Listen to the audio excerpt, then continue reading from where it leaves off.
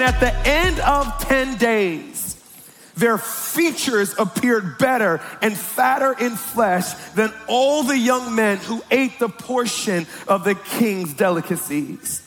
Thus, the steward took away the portion of the delicacies and the wine that they were drinking and gave them vegetables. I can't preach already because the message hasn't started. Maybe the world would start doing what the church is doing if the church started looking like the blessings and favor of God on our life. He took away what, you gonna eat what the Christians eat because they look amazing. As for these 4 young men, God gave them knowledge and skill in all literature and wisdom, and Daniel had understanding in all visions and dreams. Now, at the end of the days, when the king had said that he should be brought in, the chief of the eunuchs brought them before Nebuchadnezzar. Then the king interviewed them. Among them all, none was found like Daniel, Hananiah, Mishael, and Azariah. Therefore, they served before the king, and in all matters of wisdom and understanding about which the king examined them. Watch this. Where's my Grant Cardone at? He found them 10x better than all the magicians and astrologers who were in all his realm. Thus Daniel continued until the first year of King Cyrus. King Cyrus was the 3rd generation of kings in that land. Hey, let's pray. Father God, we're grateful. We're thankful for this moment in your presence. You are a mountain moving God. There is no barrier, God, that can keep you out.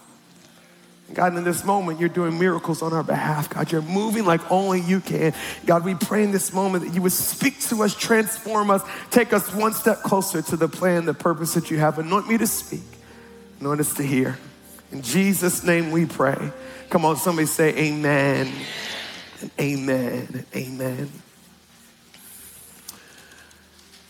The house that me and my wife live in, it backs a whole bunch of woods, which is great because you got a lot of privacy. It gets a little creepy at night though, where you hear all types of random animals and they're screaming for their life and somebody's cat just got eaten and it's just like, I mean, I'm not normally afraid of the dark, but at night you just hear some sounds that come out of those woods that you're just like, I have no intentions of walking back there and finding out what just happened. But it kind of creates this oasis that is just beautiful in spring, summer, and fall. You have these massive trees and some of them bloom and we look out of our back window and it's just like, my God, this is amazing. Look at creation. The only problem is, come about fall, from about November all the way up until March, those leaves start falling off that tree. And what was about 9 months of this beautiful oasis is about 3 months of, my God, why have you forsaken me? We have the ugliest view out of our back door. All you see is broken branches and half-dead trees. And it's amazing what you can see when the leaves aren't covering everything up. Now, on the side of our house, we live in one of those neighborhoods where you don't talk to your neighbors unless you want to. You put up really big fences and really big trees, and you don't go over there, they don't go over here. We've actually lived there for close to 2 years. I know none of my neighbors. Don't judge me. I'm an extrovert at church, but at home, I don't know who you is anyway. But on our side of our house, we have what they call evergreens. And what they do is they stay in bloom, or it's not literally leaves, it's more needles that they have on these trees, but they stay full no matter the weather. And you know I'm a preacher. I look at things and I just said, okay, there's a message somewhere in this. Not all trees are built the same. Some trees, it depends on the environment whether they will bloom or not. Some trees, it depends on the environment, whether they will produce leaves or not, whether they'll give you foliage, whether they'll give you coverage or not. Other trees, it don't matter when it comes. It could be hot, it could be cold, it could be up, it could be down, it could be a good economy, it could be a bad economy, it could be this president, it could be that president. You could be for me, you can be against me. I'm a bloom no matter what season I'm in. Almost sounds like scripture. The Bible says in Psalm chapter 1 that there's certain type of people who live off of the word of God. And it says they shall be like trees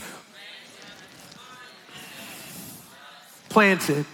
Verse 3 says this, he shall be like a tree planted by the rivers of water that brings forth its fruit in its season, whose leaf also shall not wither. And what, somebody say whatever.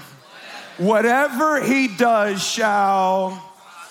Today's message is entitled, It's Never Not My Season. It's never, I know it's a double negative. I know it's not good English, but hear me, it's good preaching. We've gotten into this mindset in church about it's my season. I'm waiting for my season to come. It's about to be my season. You talk to people and maybe not even intentionally, but subconsciously, they're waiting for something in their life to change, to step into a whole new experience. Let me tell you, as soon as I graduate college, it's my season. I'm about to get my job. I'm about to move out. And I see this graduation as a mile marker of me to begin to live the life that I've always wanted to live. Or maybe that mile marker is when I get married, or when I have kids, or when I leave my company and start my own business, or when I make my first million, or when the kids finally move out, or when I retire, or whatever it may be. And if you're not careful, your life can be chasing a mile marker that is constantly moving. Anybody remember being 13? All you wanted to do was to be 16? Because when I turned 16, I get my driver's license. Then you get your driver's license, you realize you don't got no car, so that license means nothing. You can't wait to be 18 and get a car. Turn 18, you get a car, but you live with your parents, so now you have a curfew. I can't wait to move out. So when I move out, I don't have a curfew. And you move out and you realize when I moved out, I left their wallet behind. Now I'm broke. Bring back the curfew and the sponsor. This is... And if you're not careful, you can spend your entire life chasing a mile marker, hear me, Columbia, that doesn't exist. It's my season, it's my season, it's my season. My season is coming. In Daniel chapter 1, we find 4 Hebrew boys, but can I tell you something? It was not their season. Here it is, Israel had turned their back on God. They began to worship pagan idols and began to do things in their own strength. And we can learn from scripture, God does not need to curse you. Life stinks on its own. All he has to do is remove his hedge of protection from you and just let life and see what happens. God didn't curse Israel. He just stepped back and said, fine, well, I'm going to stop protecting you. I'm going to stop covering. If you want to be by yourself, I'm going to let you be by yourself. And here comes Babylon, overthrows the kingdom. And here, it's such the enemy. The king took the most educated, the strongest, and the wisest and left the feeble. It has not changed. The enemy tries to get the strongest, the wisest, the most educated, the most gifted to do anything but serve God. In the church world, we have these kind of, undertones of, man, don't let any Christian go out to Hollywood because they're going to get turned out and lose their faith. Don't let any Christian go out to this place or that place. These are evil. You know why they're evil places? Because God has stopped sending people that are believers and filled with the power of the Holy Spirit to be in those spaces. So here it is. They take the captivities into bondage. Y'all, they're slaves, y'all. Their kingdom was overthrown. They are subjects to a different king. And next thing you know, they get selected to serve in the king's court, to sit next to the king's governors. They're given attendance to train them. They're put into university. They're educated and they're prepared, hear me, to be some of the most powerful people in the land. after all of this training, when they decide they're going to do it God's way instead of the world's way, they're found to be 10 times better than anybody else in the land. And they select Daniel to be the governor of governors, number 3 to the king himself. Now just ask yourself this question. How does a slave become a number 3 in a nation? How does a slave become educated with the best, distinguish themselves beyond the best, and are used by an enemy to be a blessing where they are? Unless God is in the business of blessing you wherever you are, no matter what season of life you're in, whether you're up or whether you're down, whether you're over or whether you're under, can I help you out? We serve a God that lives outside of time and he lives outside of seasons. And he's not waiting for your season to come to be able to do supernatural things in your life. It's always your season. If I am a follower of God, I am not waiting for the moon to turn, the sun to come, or May to turn into June. I know who my God is, and because of that, his favor is always on me. Over the next few weeks, I have a message entitled for you, Marching Orders. Marching Orders. And hear me, believers, there's an assignment that God has for you. And it's not waiting for 2 weeks, 2 months, or 2 years from now. It is right now. First thought is this, write this down, write this down. Survival is not destiny. Survival is not destiny. When I think about somebody being captured, when I think about somebody being dragged off to a kingdom that is not their kingdom, I'm not thinking about their captors putting them in a university. I'm not thinking about their captors educating them and feeding them and giving them strength and conditioning and preparing them to rule in that captured land. When I think of being captured, I think I got to live through this. First of all, I got to survive. I've got family back. I've got to make sure I live through this. And then after I'm sure that I'm going to live through this, I got to figure out, how do I escape this? How do I get out of this situation? And then after I get out of this situation, I've got to figure out, how do I rebuild my city that was destroyed? I'm trying to survive, I'm trying to escape, and then I'm trying to rebuild. So many of us, we're stuck in survival mode. I just gotta make it through this. I've just gotta make sure that this sickness doesn't take me out. I've just gotta make sure that this financial hardship doesn't take me out. I've just gotta make sure that this relational difficulty doesn't take me out. I've gotta survive this, and then I've gotta escape. I've gotta figure out how I never get myself in this situation again. And then after I escape, now my whole obsession is I've got to rebuild. I want to build the life that I've always wanted. Now that I escaped that relationship or escaped that job or escaped that financial hardship, I want to build finances where I can make my own decisions and do what I want to do. Or I want to build a relationship or whatever it may be. And here's what we do, because we're Christians, we throw a Bible on it. You listen, I finally got it out, and I've got great things ahead of me, because the Bible says in Jeremiah 29:11, for I know the plans that I have for you, says the Lord, plans to prosper you and not to harm you, plans to give you hope and a future. Now, I'm not making fun of y'all, because this is my favorite verse in the scripture. And as I was reading this verse this week and preparing for this message, the Holy Spirit says, Stephen, stop reading the verse and read the chapter. I don't want to read the chapter. I just want to read the verse. He said, no, start at the beginning. Hear me. You've got to make sure as you look at scripture that you look at it in context. Because if you miss the context, you come up with a pretext. In other words, what it did not say. What Jeremiah 29:11 says, it says, for I know the plans I have for you, says the Lord, plans to prosper you and not to harm you, plans to give you hope and a future. What did Jeremiah 29 verse 1 say? This is the text of the letter from the prophet Jeremiah, sent from, hear me, from Jerusalem to the surviving elders, watch this, among the exiles. and to the priests, the prophets, and all the other people, here comes that name, Nebuchadnezzar, had carried into exile from Jerusalem to Babylon.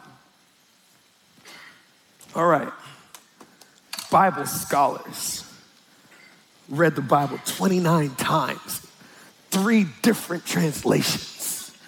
I know my word. Can I give you some Bible trivia?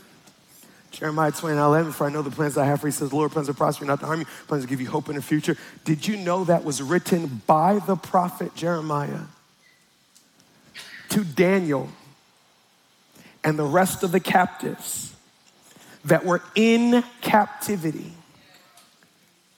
If you were in captivity and you got a letter from a prophet, not talking about you, I'm just talking about me.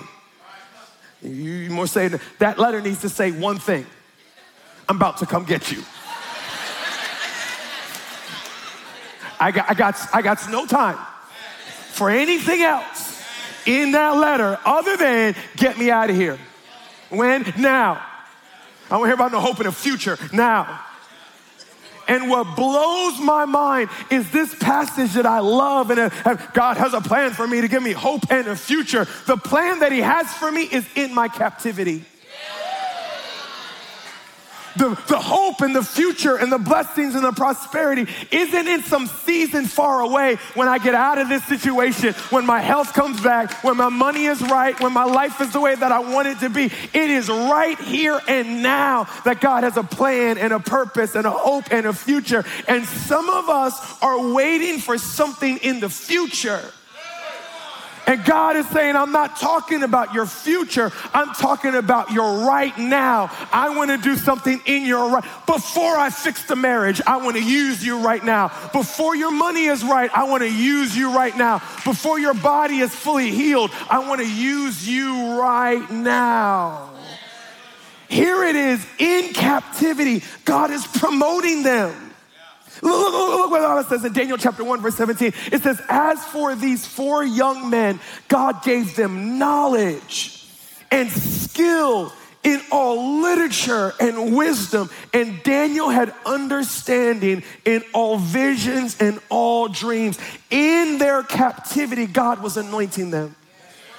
In their captivity, the supernatural hand of God was on their life. I know God's going to take you out of what you're in, and he's going to bring the promises of his word to pass in your life. But until he does, can you ask him to anoint you where you are instead of where you want to be? Can you ask him, God, I don't want to be here, and the second you let me out of here, I'm out. But until then, God, use me and give me favor and open doors and give me supernatural ability for everything that I put my hand to do.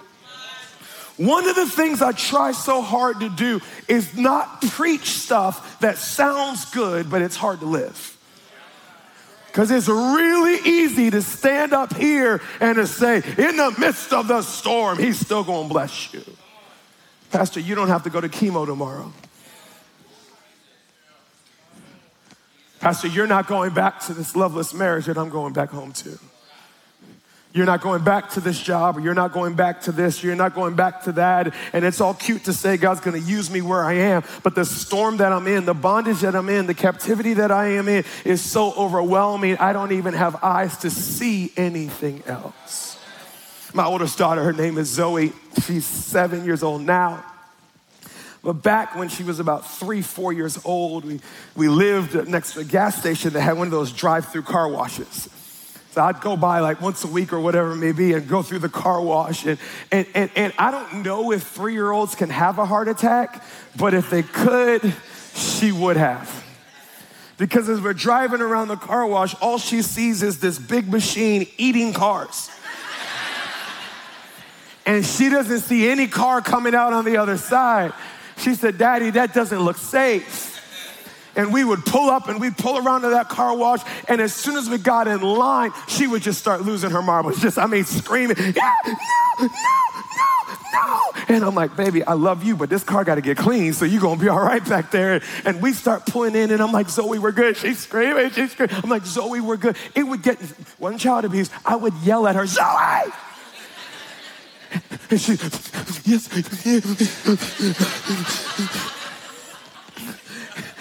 And I'm driving the car through the car wash, and I got my hand in the back on her leg, and I'm like, Zoe, I'm here. Zoe, you're not going through this by yourself. I could understand if you were going through by yourself and you didn't know what to expect and you didn't know what was coming and you didn't know if you could control it, but your Father is in this car with you. Do you really think your Father will let you go through something and I would be in there if we weren't both coming out on the other side? Daniel chapter 3 verse 24 says this, then King Nebuchadnezzar was astonished and he rose in haste and spoke saying to his counselors, did we not cast 3 men bound into the midst of the fire? And they answered and said to the king, true, O king. He said, look, he answered, I see 4 men loose walking in the midst of the fire and they're not hurt. And the form of the 4th is like the Son of God. How do I ask God to use me when my storm ain't over, when my battle is still raging? Find peace in the fact he's in the fire with you. He said, I will never leave you nor forsake you. And hear me, if he's in it, you're going to get through it. Listen, it's easy to judge the men and women in Scripture because we weren't there. When you're sitting back, you're like, Peter, come on now. God said, get out of the boat, walk on water. Duh, it's Jesus. Question for you, especially those of you who can't swim. If some random carpenter came walking up to you on the water and said, get out the boat, would you? It's like one of those, your mama, like, if your friends jump off a bridge, would you? No. I judge the disciples, I judge them all the time, and we'll settle it up in heaven, but especially that one moment when they're in the boat and the storm is raging and the boat is sinking and Jesus is asleep in the boat. They wake Jesus up and they say, don't you care that we're dying? No. I'm looking at them. I ain't in the boat, y'all. I never been in a boat in the storm. I wouldn't be in a boat in the storm. That ain't my deal. I'm looking at these disciples read my Bible like, where's your faith? If I was in the boat, I wouldn't have been worried. Why? Because Jesus is not the lamb who drowned in a boating accident. When God the Father says, behold, Jesus, the Lamb who drowned in a storm before he ever got to the cross. No. Jesus had purpose on his life. He had destiny on his life. His destiny was to go to the cross and arise again on the 3rd day for my sin and for your sin. So when they were in the middle of the storm, they should have known just because this ain't how Jesus is gonna go out and Jesus is in my boat with me, that means I ain't going out like this either. I just gotta stay close to Jesus and I'm sure I'm gonna make it to the end of this. How do I sit in a storm and not let the storm become my obsession? When you realize, no, Jesus is in this marriage with me.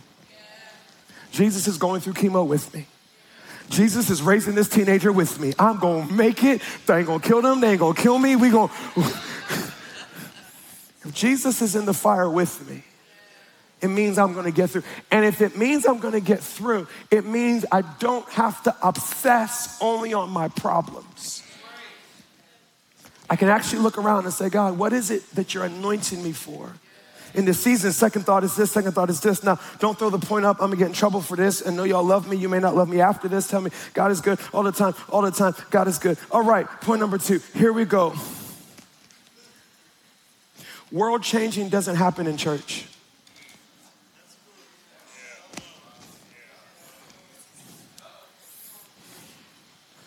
Y'all all right? You still love me? If you don't, that's okay, my wife loves me, I think. No. Yeah, in church, and somebody sang, you got goosebumps down your spine. Yeah, that's the anointing. They're anointed. You ever heard somebody preach? And I mean, the room, I remember I was in a room one time, it's like 1,000 preachers, and it was Bishop Jakes teaching us how to preach. And this joker started in the book of Genesis. Then he went to Exodus and Leviticus and Numbers and Deuteronomy. And Jesus was this in Daniel, and he was this in Ezekiel. And he said, sit down, sit down. I couldn't sit down. And he said, sit down. I couldn't sit down. And I'm crying, I'm screaming, I'm yelling, I'm running. I mean, the presence of God in that place blew my mind. But the problem is we relegate anointing to platform and church. God anoints singers. He does not anoint doctors. God anoints preachers. He does not anoint attorneys. Come on now. God anoints musicians to prophesy from their instruments. God does not anoint school teachers that are going into a new semester. You don't need the anointing for the secular. You only need the anointing for the platform. Says it where in Scripture? Because when I read my Bible in Daniel chapter 1, it says God anointed them for literature and for wisdom and for understanding and for solving a pagan king's problem. Can I tell you what the purpose of the church is? The purpose of the church is to equip you, to teach you how to walk in the anointing of God so that you can leave here and go be the people of... Ain't nobody in the room you're sitting in need the Jesus you got. We already got him. Come on now. It's that coworker. It's that contractor. It's that supervisor, it's that government official, it's that person who does not know the God that you know that needs the God that you have. I'm gonna get in trouble, we'll clean it up next service, is that okay? And they don't wanna hear about your Jesus if you're not good at your job.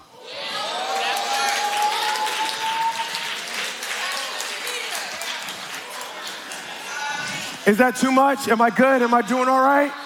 Don't tell me that your Jesus is transformative and he fills you with the power of God and you show up 10 minutes late and leave 10 minutes early and take an hour, 20-minute lunch break instead of 45 like you're supposed to. And you do just enough not to get fired. And you say, no, I don't want that promotion. It might be too much responsibility for me. I like my work-life balance the way that it is. And I just need to, do I have to come into the office?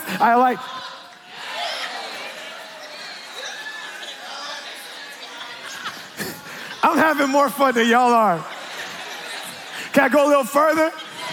Don't be passing out no Welcome Home Sunday invite card after a poor review.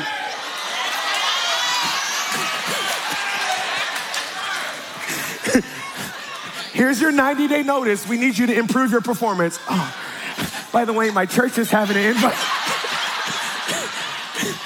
It don't work that way. And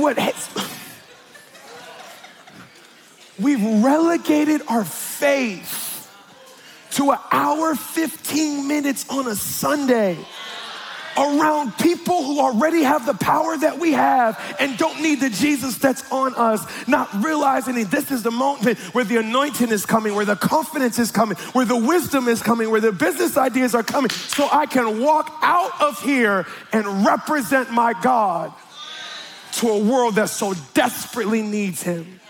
Ephesians chapter 2 verse 10 says this, for we are his workmanship created in Christ Jesus for good works which God prepared beforehand that we should walk in them. Some of your good works are to be preachers. Some of your good works are to be worship leaders, but not most of you. Most of you, your good work is to be a police chief and a principal at a school and an entrepreneur and a developer and a council person and a governor and a mayor and an attorney and a doctor and a nurse. God has anointed you for good works where you are.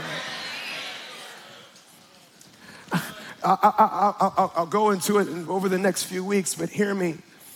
I need some people at Union Church that say, God has called me to be a council person in the state.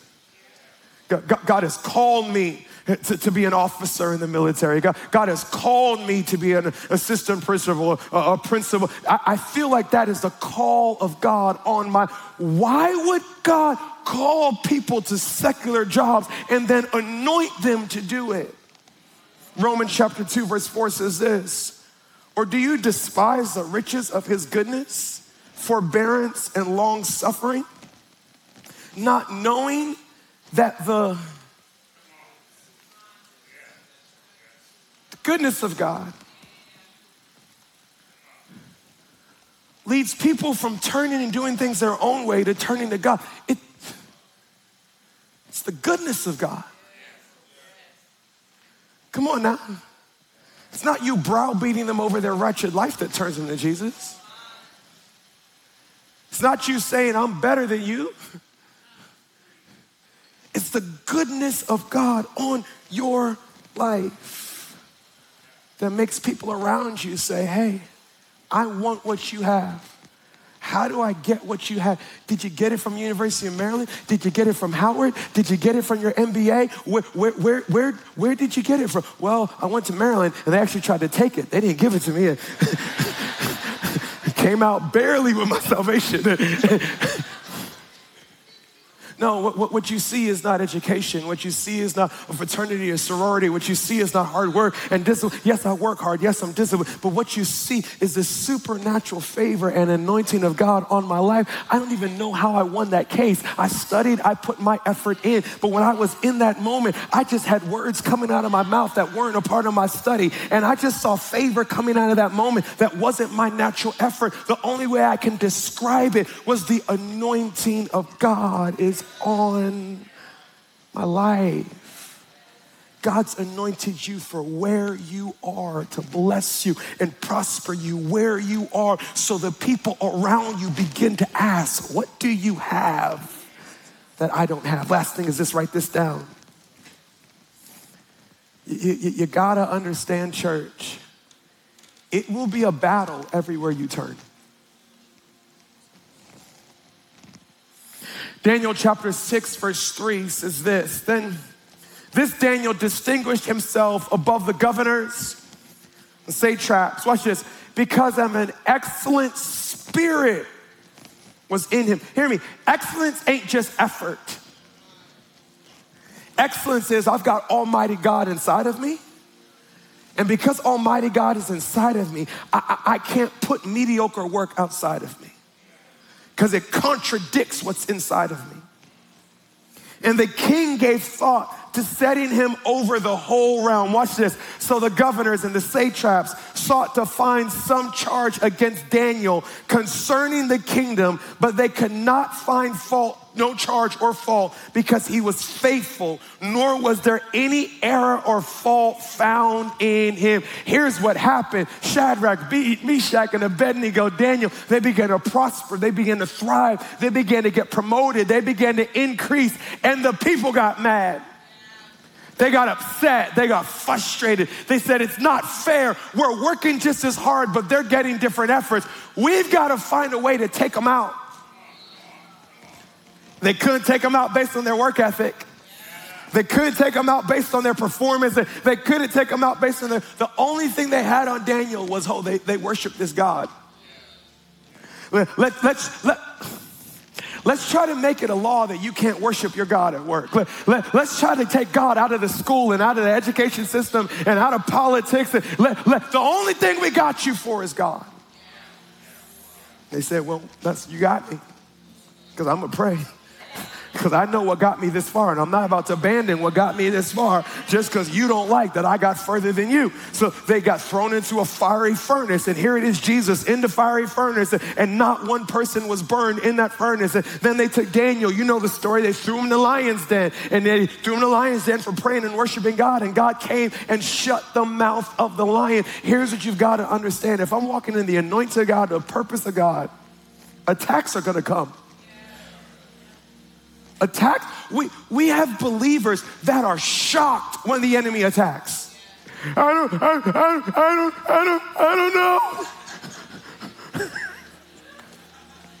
It's not fair. It's not fair. I showed up to prayer. I tithe. I love God. You're being attacked because you're being effective. You're being attacked because God's hand is on your life. You're being attacked because you are snatching souls out of hell and showing them of a God that loves them and knows them and has a purpose for their life. It's par for the course. You should be worried if you're not being attacked. That means you ain't doing nothing. Matthew chapter 11, verse 12 says this, and from the days of John the Baptist until now, the kingdom of heaven suffers violence, and the violent take it by force. Hear me, Union Church. God is looking to raise up some violent believers at this church that says, I'm not going to sit back and cry. I'm not going to sit back and moan about what's not going right in my life. I'm on the offense to establish his kingdom everywhere I go. His presence is for me. His hand is on me, and God is going to use me in such a time as this. I'm going to end with a thought, not a shout. You're a soldier who acts like a civilian. God says it's time to stop being a civilian and to realize I've called you to be a soldier. 2 Timothy chapter 1 verse 2 says this, and the things you have heard me say in the presence of many witnesses, entrust to reliable people who will also be qualified to teach others. Join with me in, what's that word? Oh, no, get me out of this. Paul said, no, join me in it. Like a good, what's that word? Soldier of Christ Jesus. No one serving as a soldier gets entangled, ensnared, caught up with civilian affairs, but rather tries to please his commanding officer. The Bible says that Jesus is the general. He is the Lord of angel armies. Hear me, there's a call of God on your life. And it's not just to get your money right. There's a call of God on your life, and it's not just to have peace in your marriage and to have godly kids. That's part of it, but that's not the call. The call of God on your life is that you would be anointed in the marketplace where he has sent you, that your life would be a representation to the world like Mordecai. This is what it looks like when God favors somebody, and you can see God do the same thing in your life. Hear me, you are a soldier, not a civilian. You've got marching orders. Next week, I'm going to teach you how to fight, because the Bible says we don't fight as the world fights. We don't fight with backstabbing and manipulation. We have supernatural weapons for the tearing down what the enemy tries in our life. But you first have to accept the fact that, hey, God's called me. He's anointed me. Now, I'm not waiting for my season to change. He's going to do great things in this moment. Come on, somebody shout amen in this place. Father God, we're grateful. God, we're thankful. God, that you're with us in the fire. God, some of us may have gotten thrown into lions' dens of cancer or sickness or whatever it may be, but you're the God who shuts the lion's mouth. God, we pray in the middle of this storm that you'd increase us, that you'd anoint us, that you'd prepare us.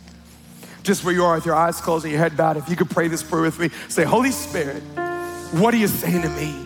And just give God a moment to make this time, to make this message personal to you. Maybe you're in here, and if you'd be honest, you would say, Pastor, I can't say that Jesus is in this fire with me. I can't say that Jesus is in this storm with me. If I'd be honest with you, I believe in Jesus. I've just never asked him to be a part of my life. Or maybe you're new to this whole church environment and you didn't even know that he knows you and cares anything other than whether you sin or not. Hear me. He knows you. He loves you. He has a plan and a purpose for your life. He wants to be a part of your life, but the decision is yours. So wherever you find yourself, whether you're watching online or in one of our rooms, if you say, Pastor, I need Jesus in my life. Tired of doing this by myself. I don't even know all that means. I just know I don't want it one more step by myself. Well, if that's you, this moment is for you. I'm not gonna have you stand up or come up front, but right where you are, if you say, I need Jesus, just in your heart, pray this prayer with me. Say, Lord Jesus, thank you for seeing me, for knowing me, for having a purpose for my life. Thank you for dying on the cross, for shedding your blood so that all of my sins, all of my mistakes can be erased. In this moment, I surrender. I give you all of me. Be my Lord, be my Savior. and use me for your glory. In Jesus' name, amen and amen and amen. Can you celebrate for every single person